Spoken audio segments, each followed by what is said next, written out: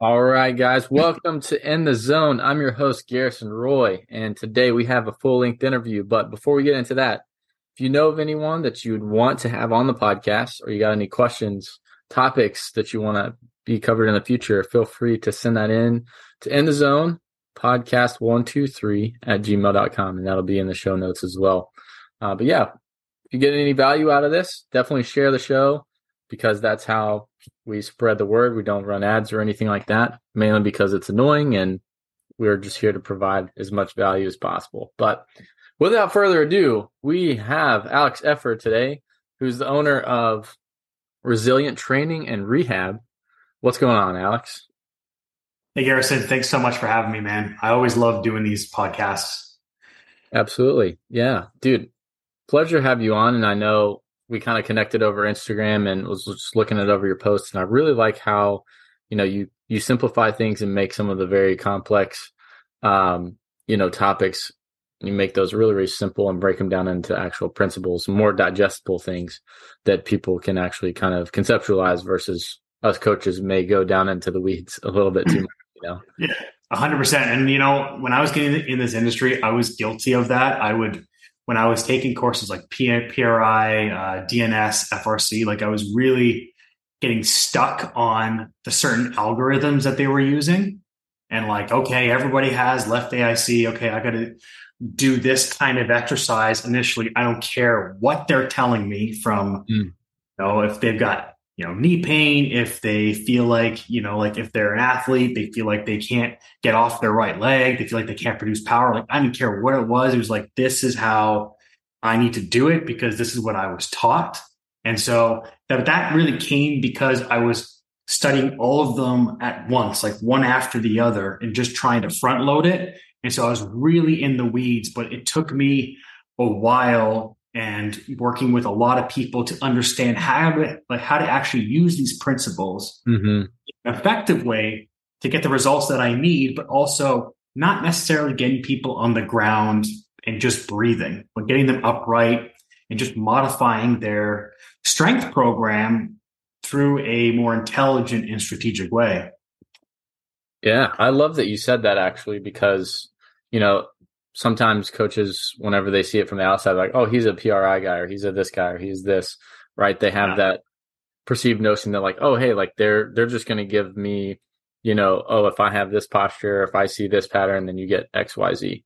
And there's no deviating off of that. But the fact that you're, open to being okay, hey, I need to listen to what they're saying. I need to hear certain things. Because that was honestly, in my opinion, my first initial response to some of the PRI principles that I had. I was I feel like I don't fit either one of these, models that they had. You know? Well, 100%. And I was the exact same way. I would see people who their range of motion was actually much better on the left side versus the right, which again went against the traditional method. And that's when I started to explore other things. And I even reached out to other people in the industry who were working in professional sports, in the private sector, who had been using these principles for a while and understood how to use them. But more importantly, they were also using them in a strength conditioning setting as well, because, it's easy to, I do both. I do a lot of rehab. I just seem to be the pain guy and the rehab guy now. Yeah. Well, you're solving problems that other people don't have the knowledge base to solve. Yeah. And that's really what it is. What happened was I started working at a clinic, a sports med clinic way back 6 years ago. And this was a clinic that people would go to if they'd gone everywhere else and weren't getting weren't getting, any type of relief or solutions. And we were the people who had an outside of the box perspective to look at this. And so I was working with osteos, chiros, physios, all these different things. And so I was just a sponge at the time, just trying to absorb as much information, but also coming in like, hey, I took PRI, DNS, FRC. I'm trying to apply these principles, but really working with or talking to people who had done it and understand how to implement it really allowed me to, climb out of the hole that I was in with all this information. And as you said, like people are like, oh, he's talking about joint position, or he's talking about breathing, or talking about, pelvic positions. He must be a PRI guy. It's like, I'm not. Like PRI is based on osteopathy and an amalgamation of different systems. And so really, if you break down every single system out there, they're all based on the same fundamental principles of movement, gait, and breathing. Everything can be extrapolated from that, because the reality when we're working with somebody, we're not looking at, this dead guy anatomy of origins and insertions. Do you know what I mean? Like we're not looking at a bicep as being, hey, it just flexes my elbow. No, when my hand is on the ground, the bicep becomes something very different, and it can really influence my shoulder's ability to internally and externally rotate, change my rib cage position. So just because we're talking about things that are similar, they're very different. And I mean, for example, like the last PRI course I took was probably in 2016. That's a long time ago, right? And so like, I can't just be that person. I've learned so much since then, through applying, figuring out what works, and more importantly, figuring out how I can create a model that no matter what context I'm working in, it works. Mm-hmm. And so the biggest change that I had was I was working at a university, and they brought me in as the injury prevention guy, right? Where I was basically there to consult on every sports team and look at their off-season and in-season programming throughout, like, so their entire process, and thinking about how I can modify exercises. First, it started with how I can introduce warm-ups that are going to prevent injuries, because where it started was the football team, out of 80 athletes, 60 of them got hurt in preseason, right? Yeah, wow. Non-contact injuries, right? So it's so substantial. And so for me, I was the person like, how do I keep people healthy? And so first I started with warm-ups. Then I was tasked to create progression models of like exercises progressively. And then it was, hey, let's take a look at every strength conditioning program. How can we modify the exercises in different blocks to ensure that we're improving movement and therefore reducing injury? Now, obviously, I'm aware that there's no way to predict injury or not at all. There's multiple factors involved too. Multiple factors. But a big factor that I can control as a movement person is how can I give this person as much movement options as I can, or that they need in order to produce their force and then to produce their sport. And then how do I take that movement I've established, introduce more load and more force production without stealing too much movement? And then on the same turn, how do I then build capacity and speed without, again, taking away movement options? I can improve movement options through conditioning. I can improve movement options through speed work, through power, through med ball throws. I just have to respect the position that I put the person in and the different force vectors that I'm manipulating, because, again, going back to gait, we've got horizontal force vectors and vertical force vectors. Horizontal, like walking backwards, would be more of this heel strike, shifting the center of gravity back. Whereas horizontal, going forward, propelling myself, accelerating myself, well, that's going to be more toe off. That's going to require a lot more force and restriction of movement options. I need to steal movement options to be able to produce as much force into the ground as possible. And then we've got the mid stance, which is where internal rotation is, and that's more vertical. So, for example, I can do a backward sled drag. Well, that's that negative or the backwards horizontal. I could then do lateral sled drags. That's your more vertical, influencing more internal rotation, more force into the ground. And then I could do forward sled pulls, which is going to be more of my forward horizontal. And so you can see how we can now extrapolate the information of gait and apply it to all these different buckets of strength conditioning, movement, rehab, right? And because rehab and training, they're on a spectrum, I guess you could say, but they're so close together. Sure. Like a rehab session with me working with somebody looks like a strength session because it's just picking the right exercise. And so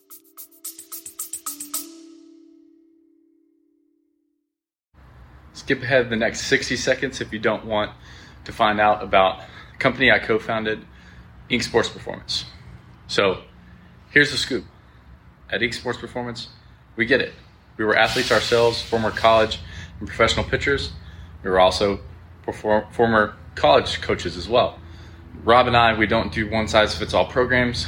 We custom craft each training and throwing program and offer that one-on-one coaching support that you need where you're not just a number. We're all about that personal touch. We'll dive into your training videos, whip up some of the program designed to take you to your next level. Nothing cookie cutter here. So if you, one of your friends, or maybe a player that you know is serious about competing at the next level, hit us up on our website, give us a call, get that set up at inksportsperformance.com. And also, just a heads up, we're also very selective who we take, right? We only take a handful of dedicated athletes, and if you're not putting in the work, we'll have to say goodbye. So let's ink you in to the next level.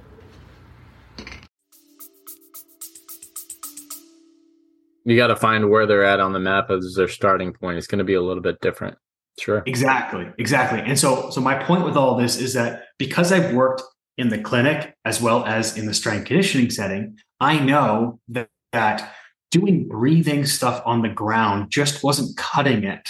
Mm-hmm. When I was working with a full team of football players, when I was working with, 15 guys coming in and 15 guys and 15 girls coming in for baseball, like I was training the baseball team.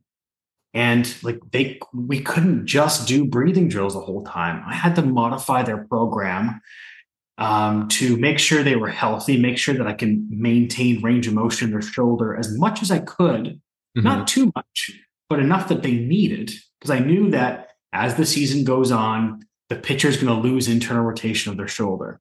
So how do I maximize the ability to hold on to some internal rotation so they don't have to arch their back, they don't have to side bend, mm-hmm. They don't have to hike their hip up in order to produce these, or they don't have to side bend their neck in order to produce these movements. Mm-hmm. And so that's where it kind of evolved from working in these different environments and allowing me to apply it in different ways. And so I don't think I'm a PRI guy. I think I'm just like Alex, I'm just like a movement guy, I think, I love it. That's honestly how you should be, because it's just like, hey, whatever works, whatever gets the athlete better, right? Doesn't matter which necessarily like principles you use or what information you got some things from. But I love what you said about like how your rehab is very similar to a strength program, and obviously you don't want to be stuck on the ground, and different guys are going to progress a little bit differently. But if you think that only doing the breathing exercises is the answer, you're missing a whole nother piece of the puzzle where it's, they're going to get ready to go and be moving dynamically and, throwing, hitting, doing a bunch of rotational stuff or, what have you, right? Like you got to be able to have something for them to apply and have that option, like you said, to be able to choose from. So if they're never exposed to that and they're on the ground all the time, you can never expect them to have that show up. Exactly. And that's why and on the other side, I'm not saying that the breathing stuff doesn't help, because it really does. I will use things on the ground and be like, hey, look, your body is super stiff. which means you suck at managing gravity. Like you have a hard time standing up against gravity. You start arching your back, you shift your pelvis over your toes. So now everything stiffens up. So I need to do it as I need to bring you on the ground first because that's going to unload your body, Mm-hmm. eat your body, gain some context on the ground and be like, hey, these are the movements that we need to produce with this joint position. And in turn, these muscles. So when I stand you up, I'm going to put you in a position that should facilitate the exact same thing, but I'm going to do it maybe in a wall squat position. Maybe I do it holding on to cables. Maybe I get you to face the cable machine versus away from the cable machine. Because if I get you to hold on to the cable facing towards it, the cable is going to pull you towards it. So you automatically have to push yourself back against it. So therefore, I'm shifting your center of gravity backwards without having to cue you. Hey, heel heavy. It's like if you're not in your heels, you're going to be falling forward. It's going to pull you. Sure. Right. So how can I use these constraints to get the exact same thing that was on the ground? I can squat them to a box. I can elevate their heels. I can elevate their toes. I can get them to do a crossover step up versus a step down or a step forward step up. Right. So taking these principles and saying, hey, look, I know this person has a lot of stiffness, which means when they're walking, they're slamming into the ground. They've got the elephant foot when they're walking. I need to figure out a way to bring their center of gravity back, unload them, unweight them, which is just bring the center of gravity back so I can restore range of motion, but they still feel like they're moving and training. So one person may get a box squat, goblet box squat. The other person may get a heels elevated goblet box squat because I need to restrict their depth so they don't feel like they're falling. So we have to stiffen up. And I need to shift their center of gravity back. So I elevate their heels and I put the weight in front of them. So now I've just constrained their body to say, hey, the only thing I want you to think about is don't lose the inside part of your foot and then just go up and down. I don't have to cue anything else. I can now talk to them. I can build rapport, but they're doing the movement. I've constrained their system enough that their body's going to organize itself. Yeah, I like that. Yeah. Now, obviously, it's going to take time for them to see that. Like, it's not going to be a few sessions for them to choose that pattern, right? So, no, it's progressive. Sure. Yeah. As with anything, right? And throwing, hitting, strength training in general, right? It's going to be a progressive overload.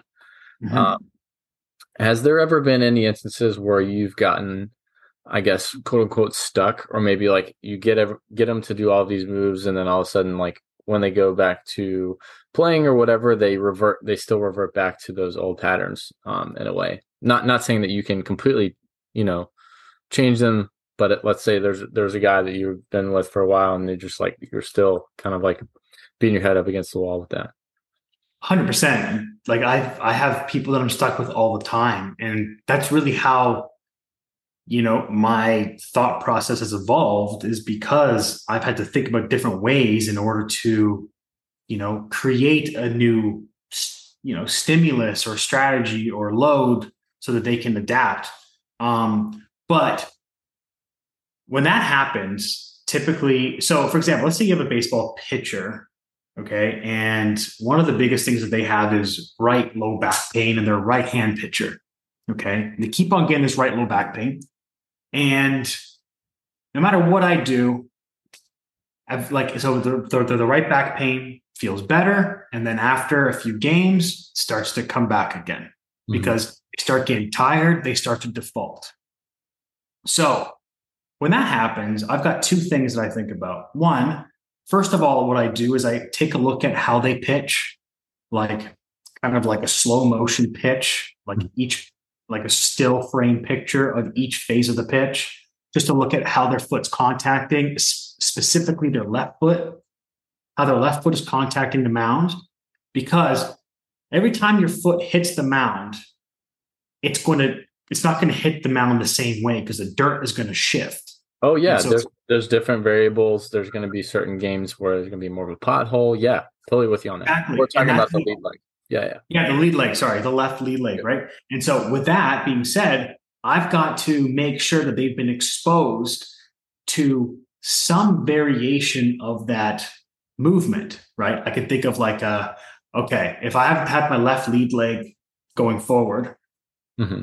left lead leg, the intention of that is to push my body back into the right arm as my right arm peels back. That's what its main thing is. If I take a step with my left foot and my pelvis just dumps over that left foot because I don't have the mobility in the left leg or in the ankle or the knee or something like that, or somewhere up the chain on that left side, maybe my left shoulder blade is retracted. So it's keeping me back on that left side. So now what I have to do is I've got to arch my right back to try to get away from the left side. I can't push myself from left to right. So I've got to arch my back to orient or pull myself that way. Hmm. And so now I'm thinking, okay, where is the issue up the chain? Take a look at the hips and be like, all right, well, left hip internal rotation is not there. So I need to restore left hip internal rotation. I need to make sure the tibia is able to internally rotate. I need to make sure that that left chest wall is able to expand so I can turn back to the right. Because if I want to turn back to the right, I need I need my right back to expand, to open, to get that external rotation, to Hmm. get the pull back, right? Instead of, like I said, arching your back to get the external rotation, because that's what they're doing.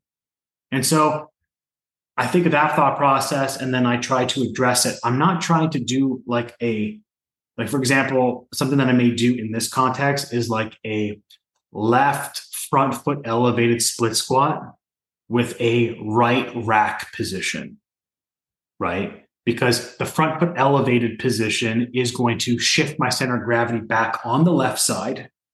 It's going to keep me from falling on my toes, going to keep me back.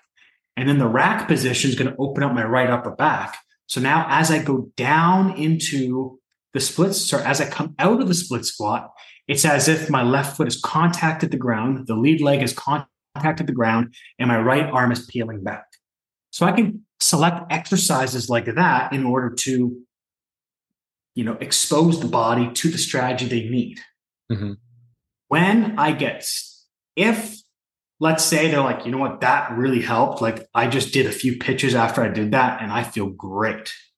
But then let's just say as the end of the game, like as they approach the end of the game, they start feeling their back pain again. Okay, well, now I know it's a capacity thing. So now I got to focus on capacity, right? So now it's like, okay, we can get the motion, but you can't hold on to it. As soon as you get tired, you start to lose it.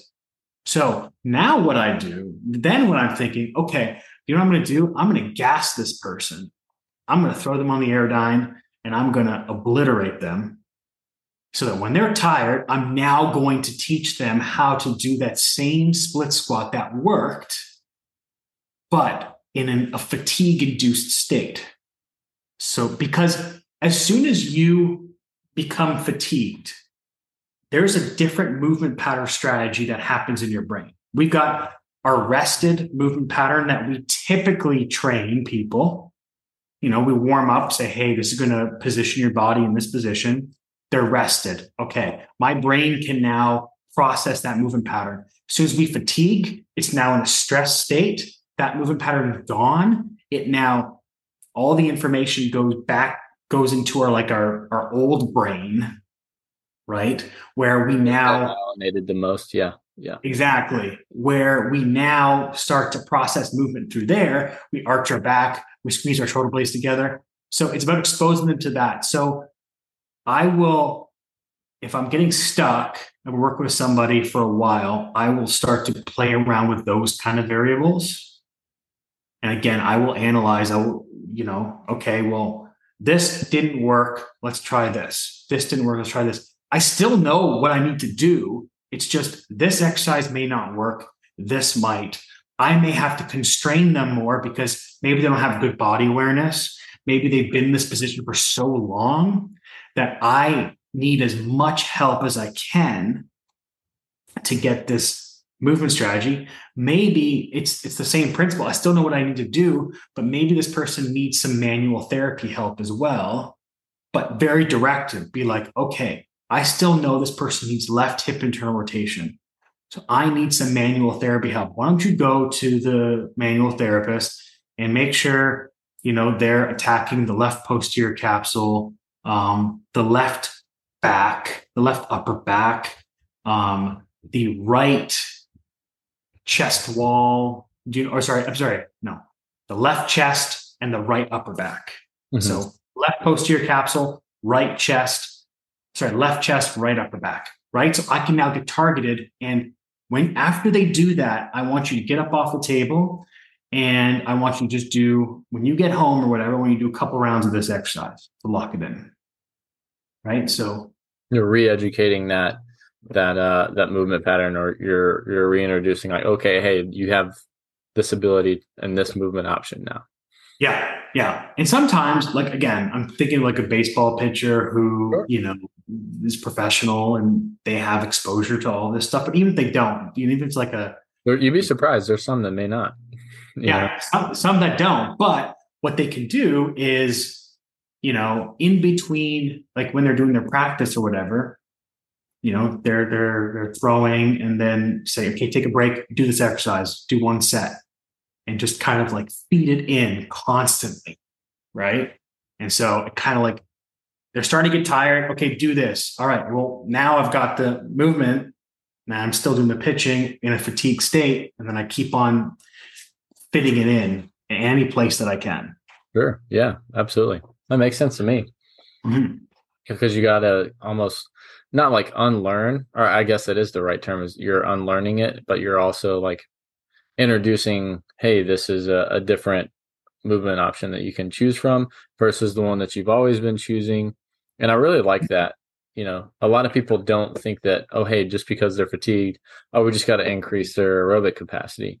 Not necessarily true. Like, yeah, that's how you probably get them to that, but that's not how you influence a change in the pattern. No, well, Joel Jameson does high intensity continuous training. Mm-hmm.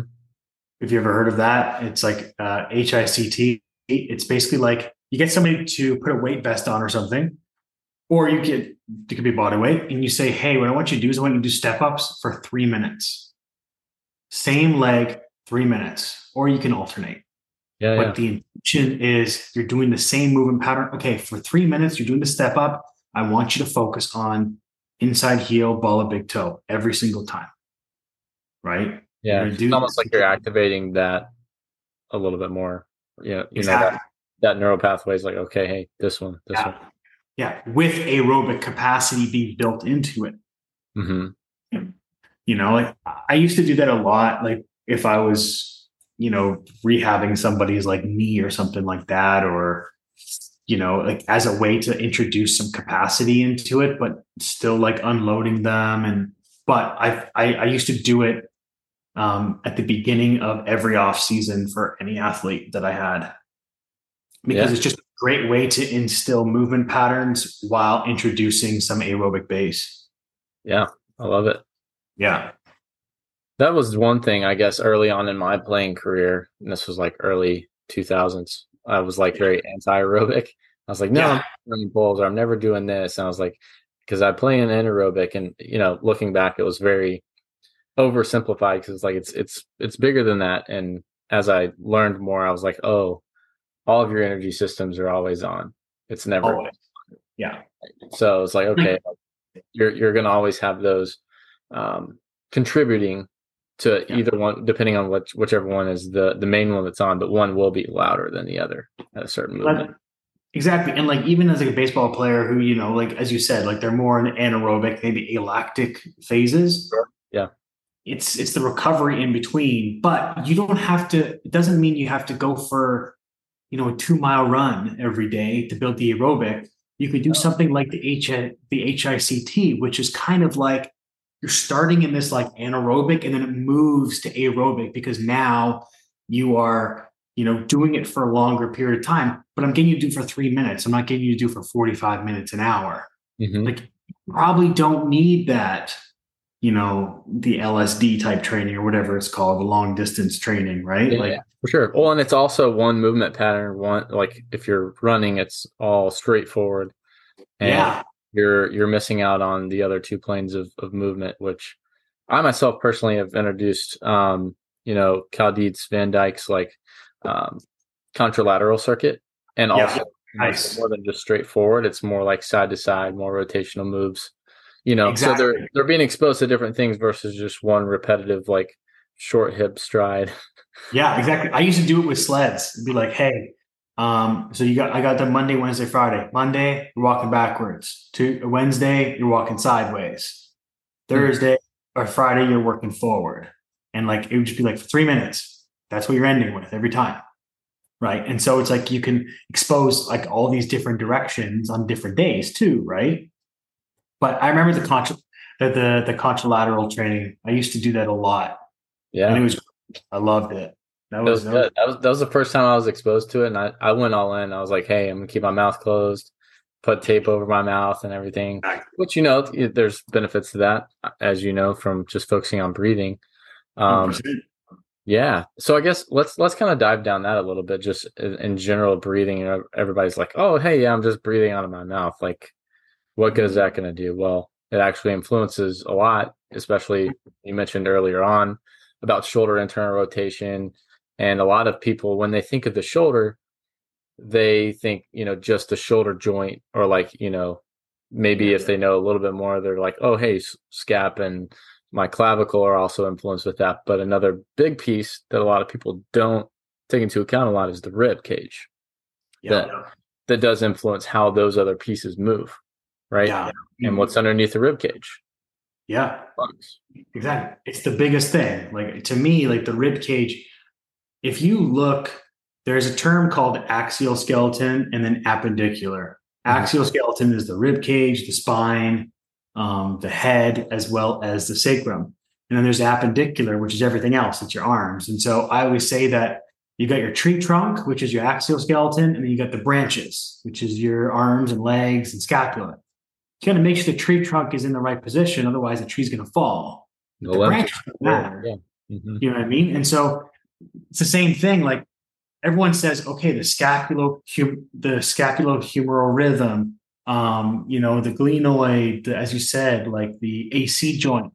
But like the biggest one that people don't consider is the thoracoscapular joint, which is, as you said, there's the thorax and how that influences the scapula. And really, the rib cage and the lungs, you've got these big lungs, these big balloons inside. Every time I breathe in, they expand. Every time I breathe out, they compress.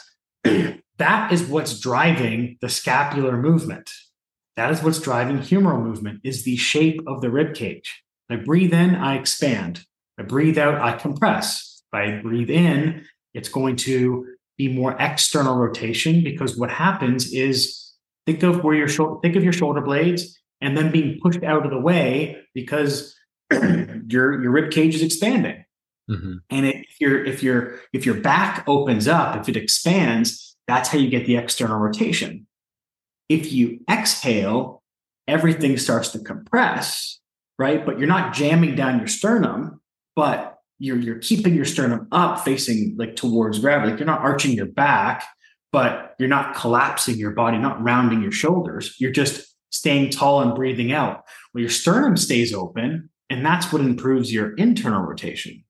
And so your clavicle is attached to your manubrium. They call it the sternoclavicular joint, Yep. right? That's a massive one when it comes to being able to take your hand and reach behind your back and touch your opposite shoulder blade, which that is shoulder extension, which is a massive part, especially for baseball, is being Hmm. able to extend your shoulder. And then again, your sternum. So your sternum position is going to indicate whether your shoulder is rounding forward or not.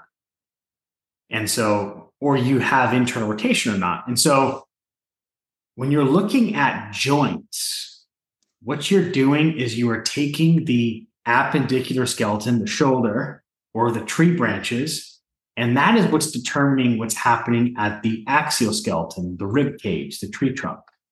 It's not what's happening at the joint itself, because the joint itself is influenced by the shape and the position of your rib cage.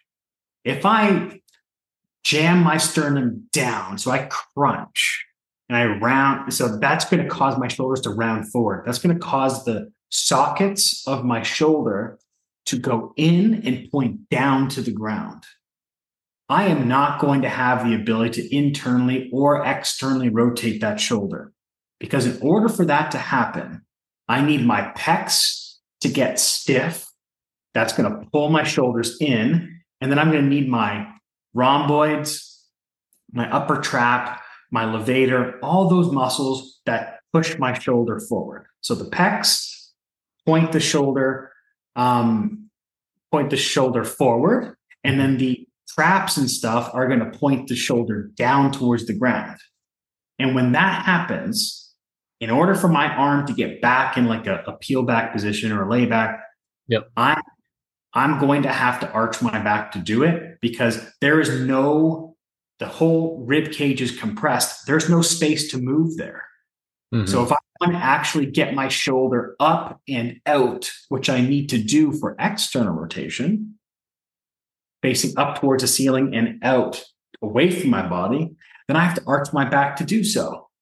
I have to side bend my neck. Yeah. You're not getting any posterior tilt or anything like that. Nothing. The posterior tilt of the scapula is coming from arching your back. That's how I'm doing it. Right. And then what people not saying it wouldn't be a contributor without it, but yeah, you're getting more range of the, I guess you could say, more fake layback from exactly. That. Yeah. You're getting the fake layback. You're getting the hypermobility that people get, because what happens is the shoulder is in the certain position, and then you arch your back, and then you're throwing your arm back with force. And now the anterior shoulder, like ligaments, the anterior shoulder and the tendons, they start to get compromised. And then you start to get this crazy range of motion where you're getting like 110, 120 degrees of external rotation, but 10 of internal rotation. Sure. Yeah. That's right? really common in the baseball world, though. Too. Massive. And then what happens is I've blown through the ligaments in the front of my shoulder, but I still can't get the internal rotation. So what do? I use my wrist excessively.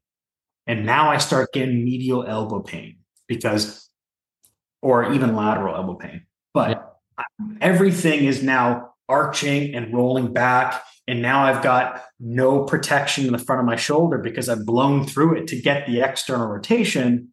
So now in order to get that internal rotation for the follow through, I've got to now excessively twist my wrist in. And now the force is being produced from my wrist, not from the whipping effect of the rib cage being able to rotate and then accelerate. Yeah. Right. Yeah. And so I find, like, again, a lot of times when I work with people who've got elbow stuff, it's okay, I've got to position the rib cage, and then we got to figure out what's going on with the wrist, the hand. Is it twisted in too much? Yeah. Does you have the ability to bend? Can it extend? And then you start getting more specific in those areas. Yeah, absolutely. I love that thought process, because, the issue with some coaches in the baseball industry, at least, like, they look at just one particular piece and like, oh, you have an elbow issue, and they zoom in and just look at the elbow. Yes. And, oh, hey, let's work on forearm flexor strength. Let's look on this. I'll work on this. I mean, I'll say I felt guilty of that to some extent, but it's much deeper than that, It is. And and that's the difference between figuring out the root cause. And look, if I just focus on the shoulder, then all of my exercises are specific to just the shoulder. That's where the arm care, banded external rotation, face pull, and all those things, that's how they came to light. It's like, it's a shoulder issue, or that shoulder's rounded forward. Okay, I got to bring it back. So what I got to do is I got to do all these exercises that externally rotate my shoulder. Instead, you got to think, okay, well, the shoulder blade is round on the inside. It's concave on the inside, which means it's got to sit on a convex or rounded rib cage, Mm. right? So how do I restore that congruency between each other? Because what that's going to do is that's going to put the muscles in a position to be able to work versus saying, hey, your shoulders rounded forward, your rhomboids are weak. It's like, no, your rhomboids are actually contracted and they're contracting a lot, but they appear to be weak because it's like you're flexing your bicep and say, hey, try to flex it more. I can't. Yeah, you're in a disadvantageous position. Yeah. That's it. But the only reason why it looks like the rhomboids are lengthened because the shoulders are rounded forward. I mean, they don't do that. It's because you've jammed your sternum down, right? And so it's a whole movement of the rib cage, kind of like an anterior tilt of the pelvis. It's an anterior tilt of the rib cage.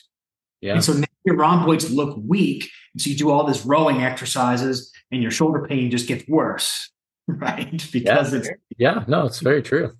you're putting yourself further into that same pattern you're already in. Mm-hmm. And so understanding, hey, if I don't have shoulder internal rotation, what's happening is my chest wall is compressed. I don't have external rotation. It means my back is compressed. Mm-hmm. How do I get space in those areas, which then puts the scapula in the right position? And then how do I reinforce that, or how do I train that? Do you know what I mean? Like, it's not about when I was like when I started in this industry, I was saying it before we went on record, I was working in a baseball facility, baseball strength conditioning. Mm-hmm. And we were doing prone swimmers, if you know what those are. It's like the I's, Y's, and T's. Yeah. Yeah. We did. And that's your arm care program. Yeah, your arm care. We did like the wall slides with the lift off. Like we did all those things. And I'm like, okay, because we got to strengthen the lower trap. The lower trap is the muscle that's always weak in these people. Subscapularis is always weak. Serratus, always weak because they get this wing scap. And I wish I knew back then that those muscles were actually just not in a position to work. If I just addressed the rib cage position, and I don't mean going on my hands and knees and doing all fours and all that stuff. Right. It could be an arm bar. It could be a side plank. It could be a bicep curl. Like there's so many different things that I could use. And like when I was working in the university, like the arm care, because I had to do it because the coach was like, hey, I noticed you don't have any like arm care routines. My arm care was tricep kickbacks, preacher bicep curls, and side planks. And they're like, whoa, what about the banded stuff? I'm like, don't worry about that. These will be fine. And it really helped these people with their shoulders. And so it was like, it doesn't have to, like, arm care is based on principles. How do I get the rib cage to be in a good position to allow the scapula to move? How do I then train the humerus to be able to go through its full range? How do I make sure that the humerus is internally and externally rotating, and it's not just my wrist twisting and accelerating? Mm-hmm. Not just getting forced pronation or supination. Yeah, exactly. It is. Yeah. What it should be is it should be a wave. Like I think of it like a wave-like effect of force. Okay. Like when my foot hits the ground, there should be like this ripple effect traveling up to my right shoulder. That's what allows the layback. And then the wave then initiates with my arm turning in, and now that wave goes right back to that left foot. See what I'm saying? Yeah. Well, it's the what people call it the kinetic chain, or they call it all these, different things. And you can tell when there's a restriction or a block in that wave or in that chain. Exactly. Because, it's just like, oh, hey, it seems like you have all of this flow and all of a sudden, boom, like there's just not, or this kink in the hose. Exactly. Yeah. It's like, it's the kink in the chain. Like what is like, so there's a picture that I use in all my courses where it's like a pebble being dropped in the water and it's surrounded by rocks, right? there's a ripple effect. Like when you drop a pebble in the water, there's a ripple of the waves, but the waves hit the rock and it stops rippling. Hmm. And to me, I see tight muscles or concentric muscles, compression, compensation as those rocks, right? And like if you think of the pebble is, like despite what people say like about it, but like a foam roller used specifically, like that is the pebble creating the wave on the rock. It's moving the rock out of the way. Mm-hmm. I'm holding that rack position, like I said, that's removing the rock in the back, right? And so it's like, how do I remove these rocks to allow the ripple effect to happen all the way through the body, Yeah, right? that's it. And it's like, is the rib cage, is that the issue, right? There's one thing that like I do, like it's not studied by science or anything like that, but I've done it before just out of curiosity, where I'll have somebody laying on their back on like a table or the ground, and I'll take their leg and I'll abduct it a little bit so it's angled with their opposite shoulder, and I'll just like shake their leg to see kind of where the ripple effects go through their body and where it stops. And it's actually been pretty accurate. Like it's been pretty good, where sometimes like So the weight, they're laying supine on they're like, laying supine, and you and you're take their leg, shaking the bring it to opposite the leg. side. Yeah. Yeah. And I'm looking at the opposite shoulder and I'm shaking it. And sometimes the shoulder won't even move, but their stomach will move, and like there's no movement above the ribs. And Okay. I'm like, hey, this probably isn't a pelvis issue, it's a rib cage issue. Right. And Huh. then I go to the rib cage. Like it's nothing like, it's kind of like a confirmation. It's not what I make my decisions on, but Very- something that I've been testing as of late. And it's been actually pretty accurate comparing it to other measurements that would determine the same thing. Yeah, yeah, yeah. But it's just another way to think about the ripple effect of the body. I really like that because you could break that down into like fascial slings or anything else, right? Because that's the ripple 100%. effect that you're looking at to go through. 100%. And there you go. You just added a different Layer. thought process to a Yeah. model. Yeah. If the model is based on fundamental principles, look, there's one of my favorite authors for gait is Thomas Michaud. And he wrote a book called Human Locomotion, and he just came out with a book called Injury Free Running. And he talks about how if you watch somebody running, when they contact the ground, you can see the ripple effect going through their muscles, the vibration going through their muscles, like from their leg, from their abs, like their abs kind of like twist as they're coming across, right? All these different things. And he says that what some people, or what he does sometimes, is he will put them on like a vibration machine or something, and he'll look at like where the wave's going. But more importantly, he talks about, hey, the vastus lateralis is a major force absorber, but a lot of people's vastus lateralis is concentric, it's tight.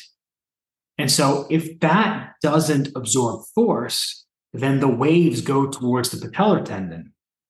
And now this little itty bitty tendon has to take on all this force, all this absorption.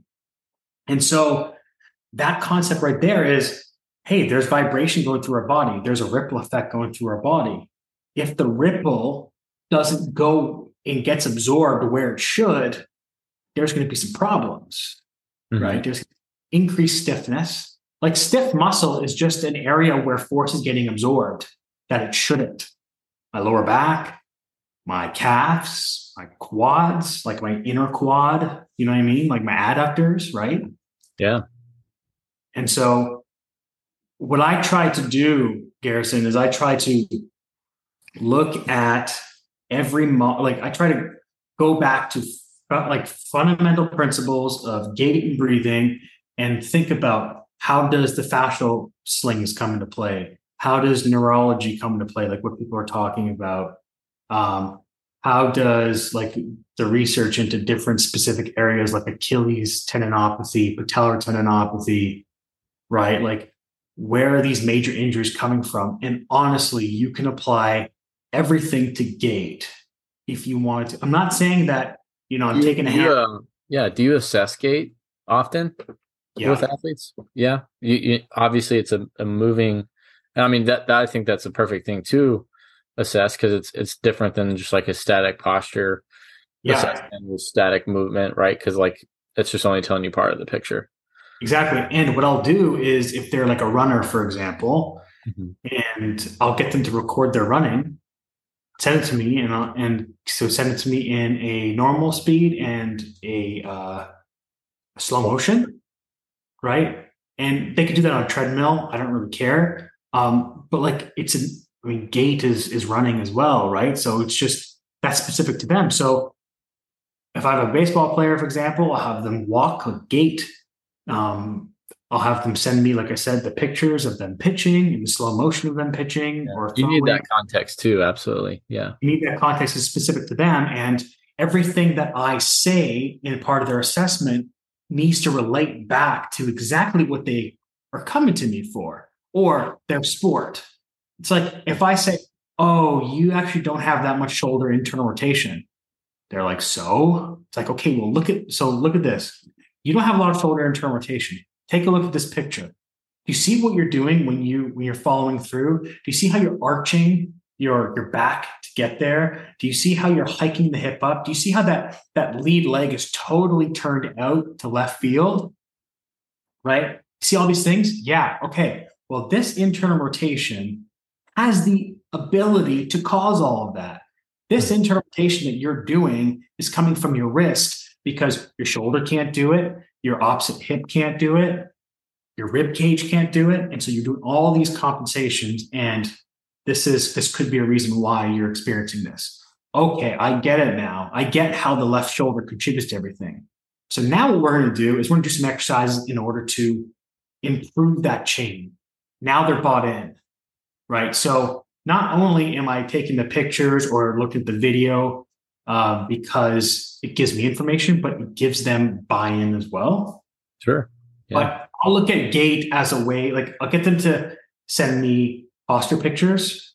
I'll get them to send me pictures of their feet all the way to their mid thigh because I can see how their body's managing gravity. I can see basically from a foot picture, do they have the ability to extend their big toe? Do they have the weight on the outside of their feet? Like extension to big toe is a big deal when we're talking about, especially like a pitcher, for example. It's like I need my big toe to extend in order to propel to the other side. Hmm. You know what I mean? Then I'll look at their gait. Then I'll look at dynamic movements like their squat, their toe touch, maybe a lunge. Um, if they're sometimes I'll do like a standing forward lunge type thing just to see how they're contacting the ground.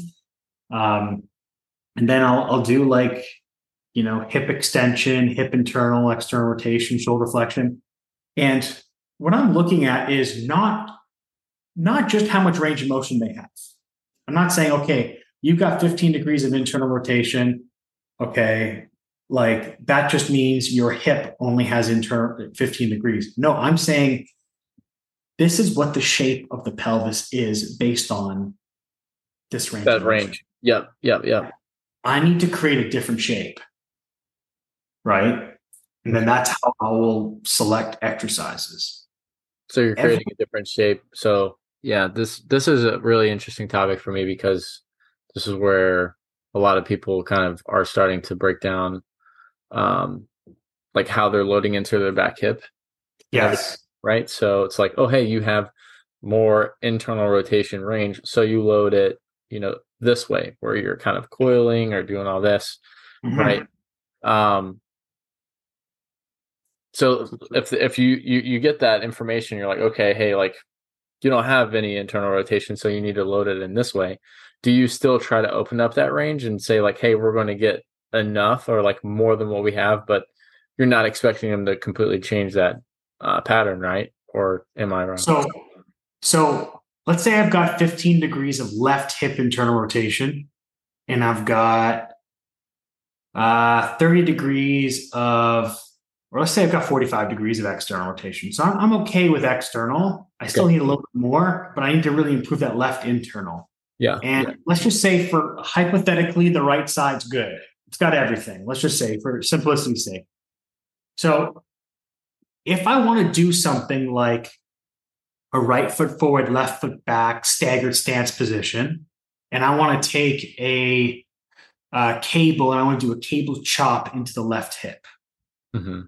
Okay. Or I want to do a staggered stance deadlift, where let's do that staggered stance deadlift. So I've got a dumbbell in my right hand and it's over my left thigh and I'm doing a deadlift. Okay. Okay. In order for me to do that movement and get a stretch in my back pocket, what needs to happen is the left foot or the left hip needs to be able to internally rotate because the weight is coming across my body. If you think of like taking your arm and you're swinging it across your body, what's going to happen is as you swing across your body, the momentum is going to take you on the outside of your left foot. So what I have to do is I have to slam my left foot in. So I'm pressing on the inside of my left foot so that the direction of momentum goes back into my left hip. So by doing something like that, I'm improving internal rotation of my left hip. And because my left foot is back and the weight is heavier on my right side of my body because I'm holding the weight on my right arm, my center of gravity now has to go back on my left side. So by just keeping my left leg there and the pressure on the inside of my left foot and holding the dumbbell in my right hand, I'm going to improve external and internal rotation because external rotation has to do with my center of gravity moving backwards. Internal rotation has to do with me being able to do that, but staying within my base of support. And what I mean by base of support is if I go outside of it, I will hike my hip or I'll roll on the outside of my foot. Hmm.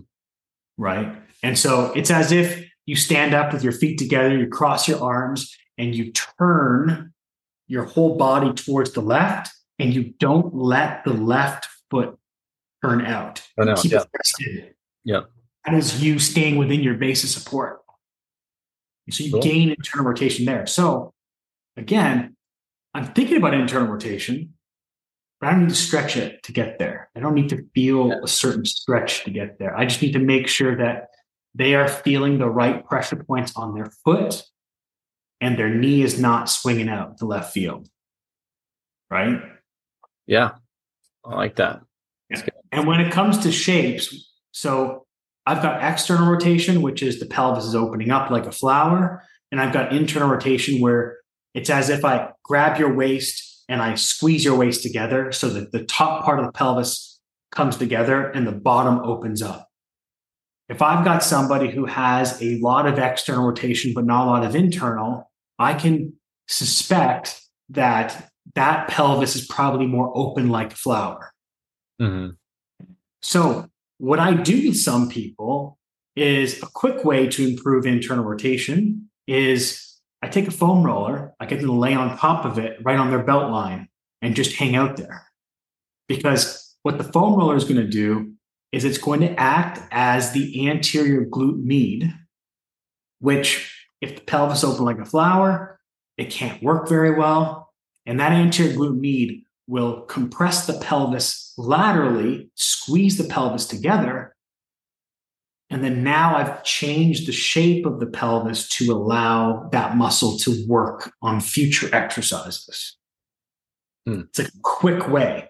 Now, we're talking about bones here. And so we know that the pelvis doesn't move that much, but we are talking about how the moment of the muscle contraction acts on the bone that allows the femur to be able to move properly.